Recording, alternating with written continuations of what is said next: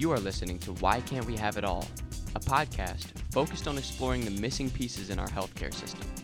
This podcast is sponsored by Bowtie Medical, an innovative healthcare company that offers integrated virtual healthcare designed to keep you in control of your health and what you spend on it while lowering the cost of healthcare for you. Hello and welcome back to another episode of Why Can't We Have It All? I'm your host, Dr. Danish Gary. I'm delighted today to have two distinguished guests with me, my co-host, Bernard Evenhuis, who's a first-year medical student at Case Western Reserve University, and Aditi Deshmukh, who is a master in public health, and she will start her medical school next year. Thank you for being with me today, Bernard and Aditi. Thank you so much. It's great to be here. I know that last episode we explored some very important issues within the healthcare system, and I think it's a fantastic opportunity to be here again to discuss these same issues with a little bit of expansion. Thank you so much for having me here. It's a great honor to be here. It's wonderful to explore the concept with two of the brightest and freshest minds that I know in this area. This episode is a direct continuation of our last show, where we discussed how COVID-19 pandemic exposed a truly gaping hole in our healthcare system. So to quickly recap, for those of you who don't have time or don't have the patience to listen, we developed into the last episode technological and scientific development over the past 120 years or so have created two systems to manage the health needs of our population in the United States. On one end is public health departments, which are funded and facilitated by our county systems and are paid through the taxes. And on the other end is the hospital-based sick care system that we call it, and erroneously we have named them as the healthcare system, that are paid mostly by employers for about 200 million Americans, or government-sponsored insurance, Medicare and Medicaid. By the emergence of COVID-19, the largest health crisis of the past century, it exposed the significant gap between these two systems, between their efforts to take care of the health need of our society. On one hand, the public health system job description. Aditi, what is the job description of public health? Well, according to the CDC, it is to collect information on potential outbreaks to help people from becoming ill. As we are approaching the 1-year mark of the pandemic, imposed restrictions, undesirable rates of transmission and mortality, we start to understand that these public health departments were unable to fulfill their job when it mattered most. They were unable to prevent or reduce mortality rates from COVID-19.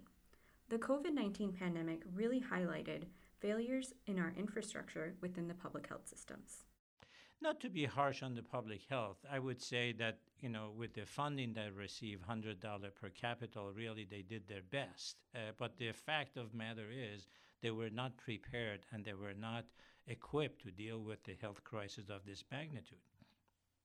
At the same time, the pandemic also shined a harsh light on the reality of the hospital-based system in every neighborhood.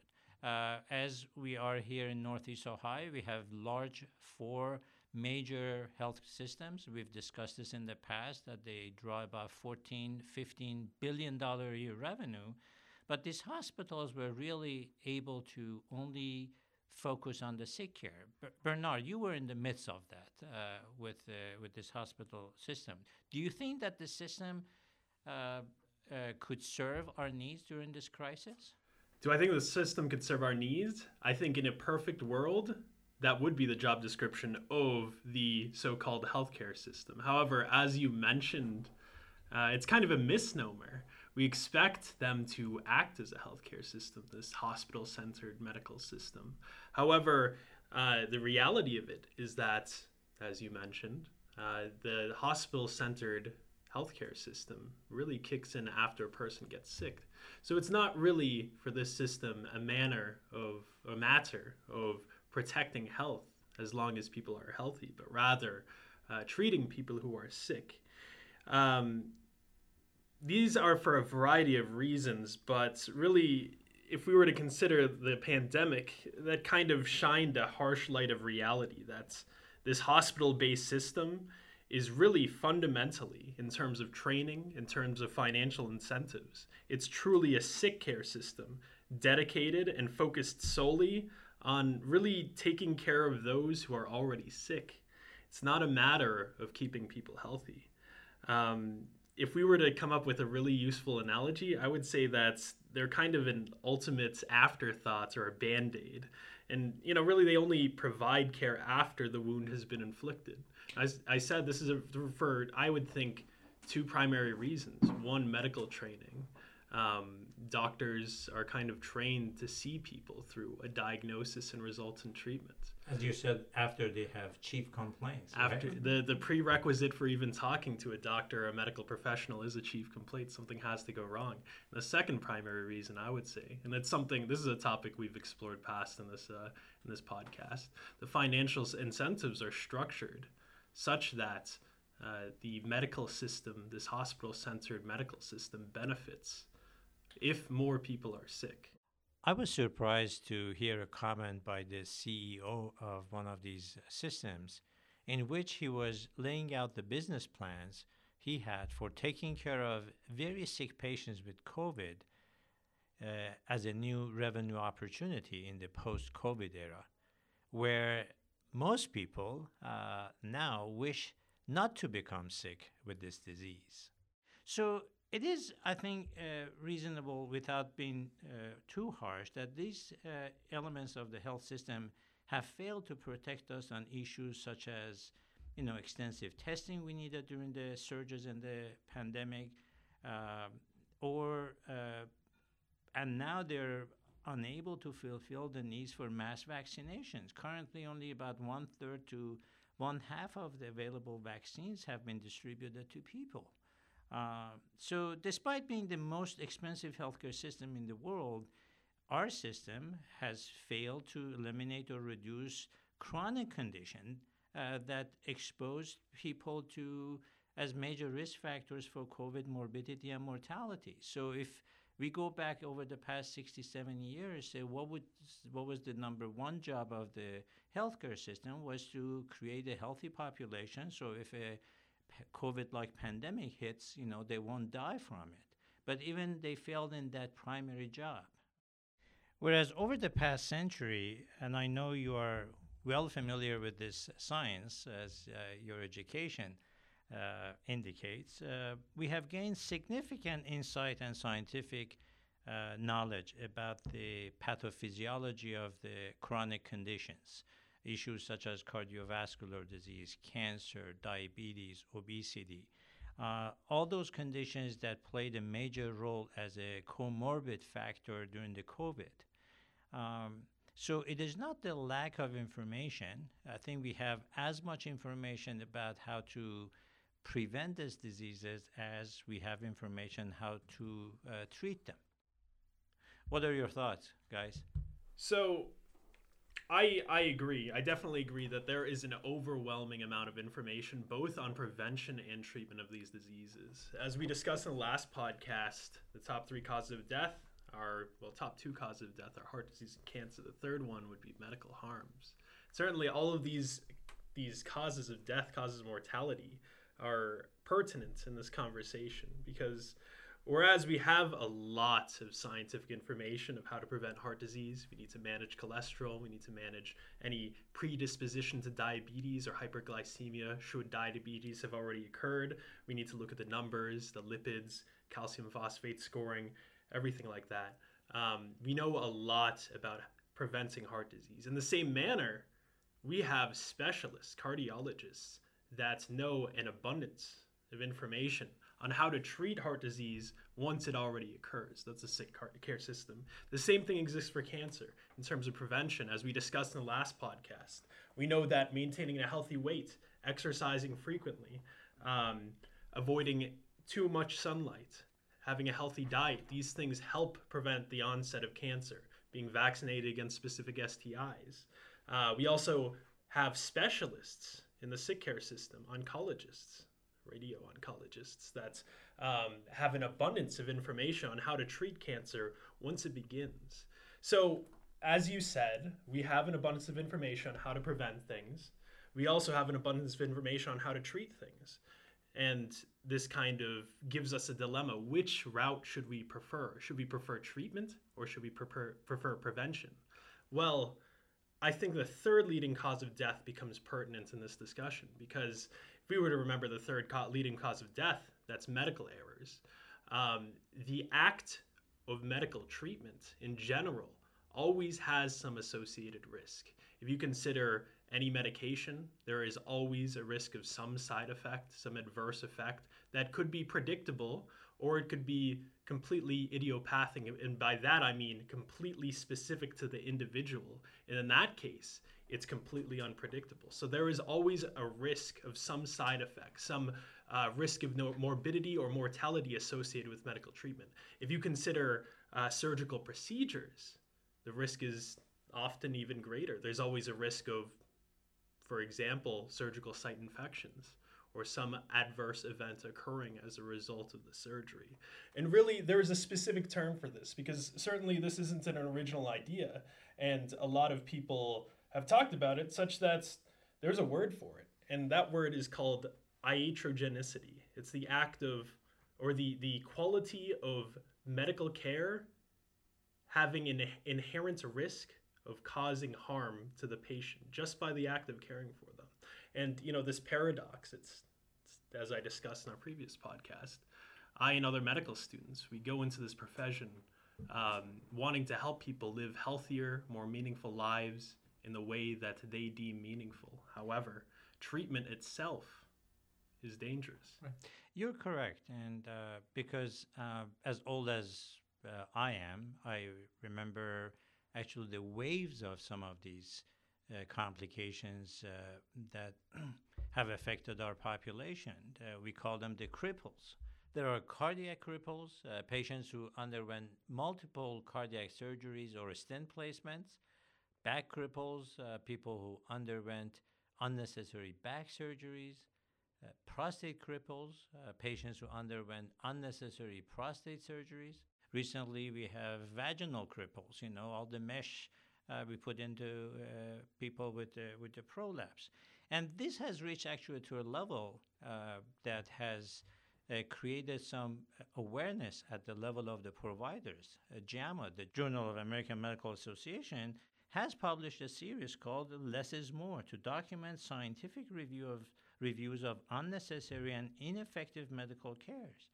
And following that, the majority of the subspecialties through their professional societies have formed a coalition called Choose Wisely to encourage their members and patients to consider the harms of medical treatments before opting for those procedures. Now let's redirect our attention to the public health implications of the topic.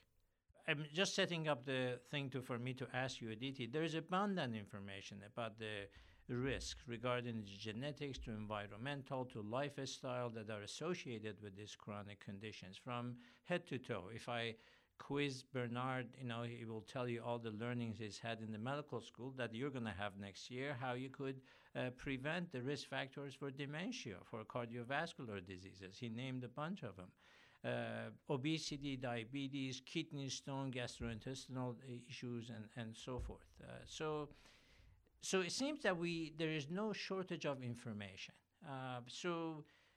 With your public health wisdom, where do you think we should take this amount of information we have? So I certainly would like to kind of premise this by saying that there's a strong structural gap between the two systems of prevention and recovery and treatment.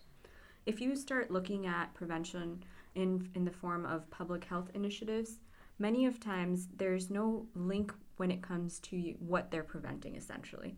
Our hospital, or it's in this case the sick care system, are ultimately working towards promoting diagnosis and treatments, whereas there's no link between the forms of prevention that the public health departments are working for.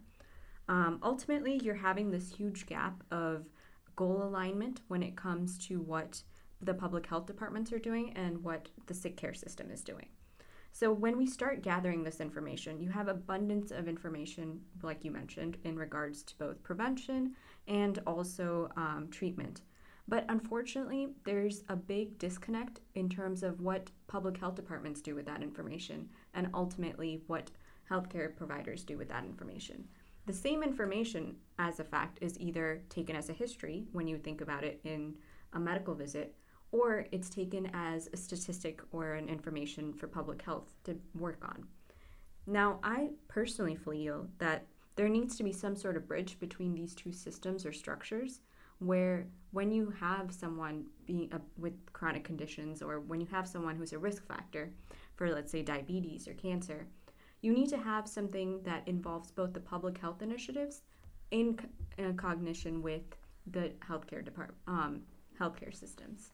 Ultimately, there's nothing that kind of connects the two, and as a result, the person that has those risk factor for diabetes, they may be working towards helping prevent those conditions, but their doctor may not even be aware that they have those resources or those accessibilities. So that is very helpful, Aditi. Thank you.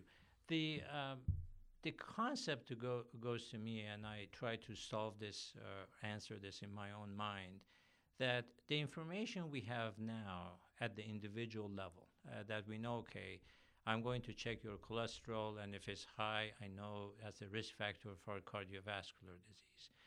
Women get pap smear, you get mammography, men get PSA checking, and so forth. But I think the other industries, in addition to healthcare, they have gone through this risk management at the system level. It's not just limited to individuals knowing that information. And I'm sure there are plenty of examples of that. A simple example comes to my mind is the risk of fire in the buildings. As we evolved from being a caveman, we learned that the risk of fire exists there, right? We are building the structures with wood or other material that could catch fire. And now in the westernized societies, the risk management of the fire is a part of our living. Can you guys take this as an example and play with this to see whether that could play a role for us as a model for covering this gap that you were describing? So I think this idea of a fire or a fire hazard, that's actually a really telling analogy, because it seems to be this ever-present danger that's, as long as you live in a building or operate electronics, it's always a danger that it can occur. And when you think about a fire, there are these upstream risks, things that happen before the events of a fire that can almost be prevented. And we've kind of learned to recognize those. Even as children, we've gone through fire drills. We understand what causes fire, how fire spreads. And there are also downstream factors, such as the consequences of a fire. Well, you're going to have to pay for an entirely new building. You're going to have to lose a lot of valuables. And I think because of this ever-present danger of a fire. Which is very similar to ever-present danger of health, yes. Right? We all are exposed to becoming obese or having cardiovascular disease. Yeah, absolutely. And because of these, the ever-present danger of a fire, over time, we've kind of evolved to be able to, in a more sophisticated manner, handle that risk. You think of when we first discovered fire as cavemen, well, should the fire spread, we wouldn't really have too sophisticated of techniques. But then we started to learn practices that were taught as children, things like blowing out candles, checking to turn off the stove after cooking, keeping batteries up to date in smoke detectors so we know when a fire starts. And as a result, these kind of practices became part of routine, everyday life. And eventually, as we kind of evolved as a civilization, we instituted things like firemen who were experts at preventing fires and checking out to see if there is any substantial risk of a fire hazard in a place. And eventually, we codified all those best practices to prevent fire into a regulation that all people must follow. And in this manner, we see this ever-present hazard of fire and the detrimental effects of it. And we've built up a way to minimize the risk of that. That is a very nice explanation. DT, take this to the level of the public health for us. So Bernard explained that we've taken an ever-present risk of fire. We have basically modified our behavior. We have included in our lifestyle, daily life, some behavioral modifications, and that has escalated to some level of regulations. You cannot build a building without a fire permit now, right? Sure, certainly. The fire example is actually a prime analogy for something that we can describe as like risk management practices. If you can, the way we could like to term this is using the Bowtie risk management model. It's an actual model that was used in the risk management industry for decades. If we go with our analogy, just imagine a bow tie. In the center, you have the knot, which is ultimately the symbol of the risk event, or the factor, in this case, our fire. On either side, there's two wings of the ribbon, which is the left wing is a good analogy that represents causes or factors that lead up to the event. In our fire example, it would be, for example, lighting a candle or finding different factors that would cause fires in terms of risk behaviors that would ignite a fire. On the right side is the aftermath or the consequences after the result has happened or the event has covered. Essentially, what you're doing on the right side is reducing your risk or consequences and loss aftermath or after the actual risk event has occurred. Now, if we were to translate this model into the public health platform or into a health event, imagine the bow tie knot being the health risk factor or the actual medical disease that occurs at the point. Public health interventions would be involved mostly on the left side, which would be working towards the causes of the disease. When you talk about public health interventions, you're going to be using the left side of that model to help display causes and ultimately factors that lead up to the event.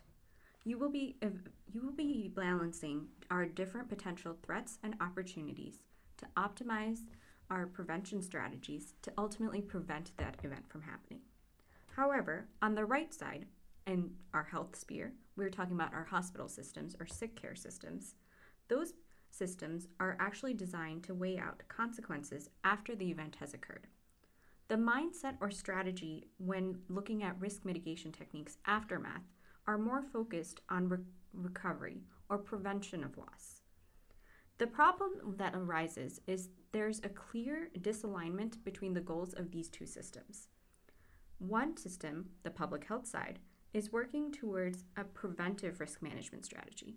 However, the healthcare system, or the sick care system, rather, is working towards a more reactive prevention strategy. The misalignment between these two is what's resulting in the event inefficiencies within our healthcare system. If we go back to our fire example, the reason for the success of that fire risk mitigation strategies is we have alignment of goals that go all the way up into structural impact. Our structural systems, our governments, internal schools, and firefighting departments are all aligned when it comes to risk management. For example, if we talk about the fire strategy, firefighters that help minimize loss during a fire or after a fire has broken out, those same people are involved in training children, schools, and community members on how to help manage or prevent fire from happening. They are involved in training within the schools and within communities to help initiate the mentality of preventive risk management, while on site during a fire, they're involved in reactive risk management. This alignment of strategy is ultimately what helps minimize loss and help promote well-being. That was an elegant way of describing where this potential gap exists, DT. Going back to the kind of taking a risk such as fire and creating structures around how to mitigate that risk. could play as an example for us on how to handle the health risk examples. As we have discussed, on one side of the spectrum is the public health, who look at the public level of resources where they can secure the clean water, clean food, and so forth. The other end is the sick care. But it seems to me that, again, the COVID showed this very clearly, at least in our minds, that the people who are following the public health rules and regulations, and they're benefiting from it on one side, and they're not sick enough to go to the hospital. They haven't had the fire yet. What is that structure in the middle that we needed as an organization with expertise in health hazard prevention, to install, apply, monitor, and actively manage health hazard prevention, both on the individual level and perhaps at the societal level? And then the next question is, who's going to pay for this? What is the financial support for such an organization is going to be provided? Do we have additional resources that are going to come out of our paychecks that is going to pay for these health guardian agencies? Where I would propose here, and I'm going to ask you your opinions, that the research shows, and we have discovered this, and Bernard elaborated on this earlier, there's a significant waste on the sick care concept. It's like in the fire example, we are spending so many resources in basically after fire issues. The research shows that there are more than 50% of what is currently done in the sick care system is considered waste that doesn't add anything to this health promotion concept. And it's a simple analogy that there's enough waste in one part that could be saved to come and build basically the structural organizations we need in terms of the health guardianship.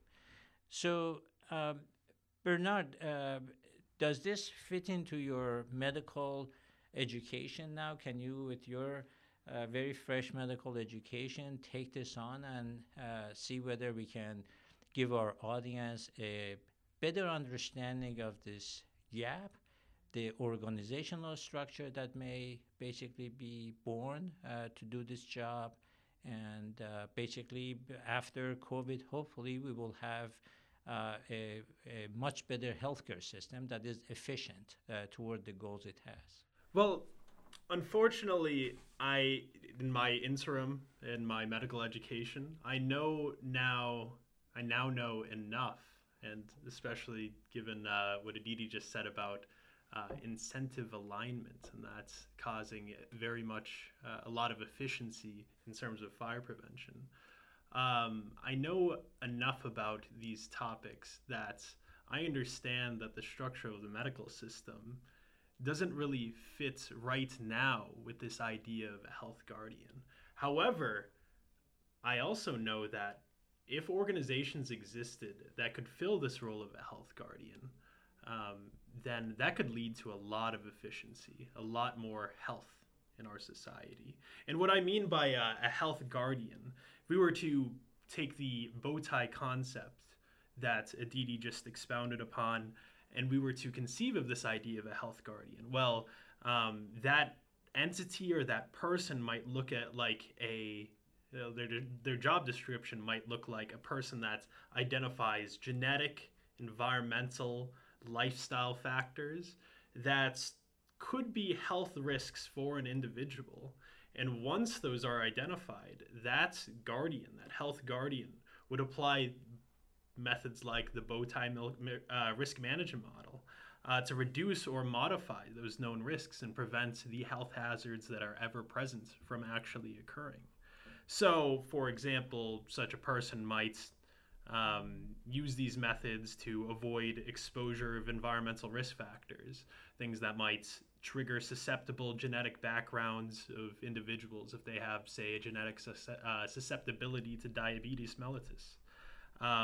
They might also apply changes in lifestyle habits or methods of motivating a person to change their lifestyle habits to reduce diseases related to obesity or diabetes or poor healthy foods. Things like continuous monitoring of biomarkers or other evidence of risk factors. In this way, the health guardians would, in a sense, flip the sick care system or the method of approaching health inside the sick care system on its head. Instead of looking at the pathophysiology, we look at what prevents the pathophysiology. If we were to take, say, the idea or the health hazard of diabetes, we know there is an abundance of information on what causes type 2 diabetes. If you have an entire life of poor diet, a lot of sugary or carbohydrate-rich foods, that increases the risk. There's a huge genetic susceptibility. So if you have a family history of type 2 diabetes, there's a good chance that you will, like I do, develop type 2 diabetes in the future.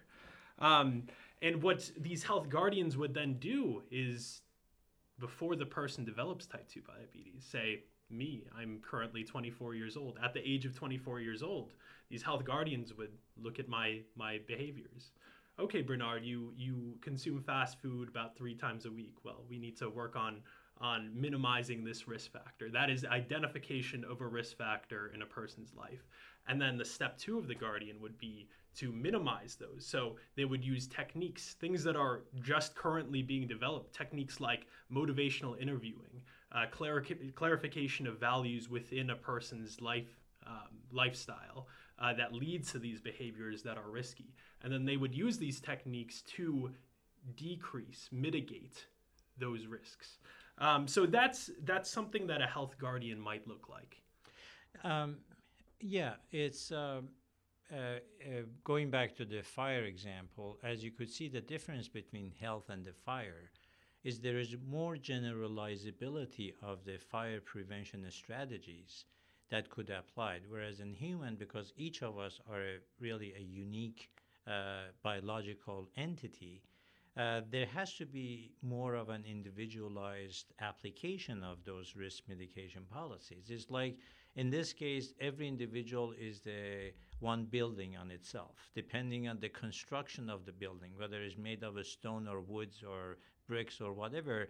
Every person has some specific customized risk factors, genetic perhaps, lifestyle, environmental factor, but most of us or all of us also share some level of generalized risk factors in terms of the sources of the food and the physical activity. So, and I think that is where the distribution between what part of it could be done by public health, what part of it could be done by the basically health guardian agencies could kind of manifest itself in terms of the more detailed job description and responsibility. Does that make sense to you, Aditi?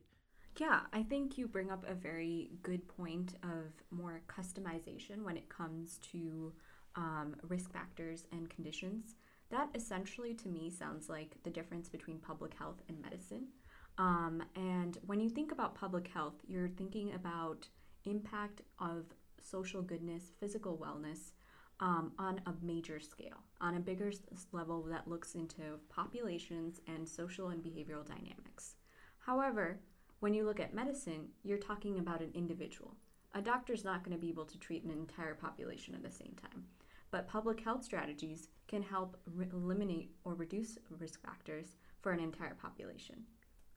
That being said, the role of the health guardian would be to combine the two. It would essentially be to, kind of when we mentioned incentive misalignment, to align those incentives or align those goals together to help for first of all, have an impact on a public health, like public health departments, but also have customization in the role of medicine.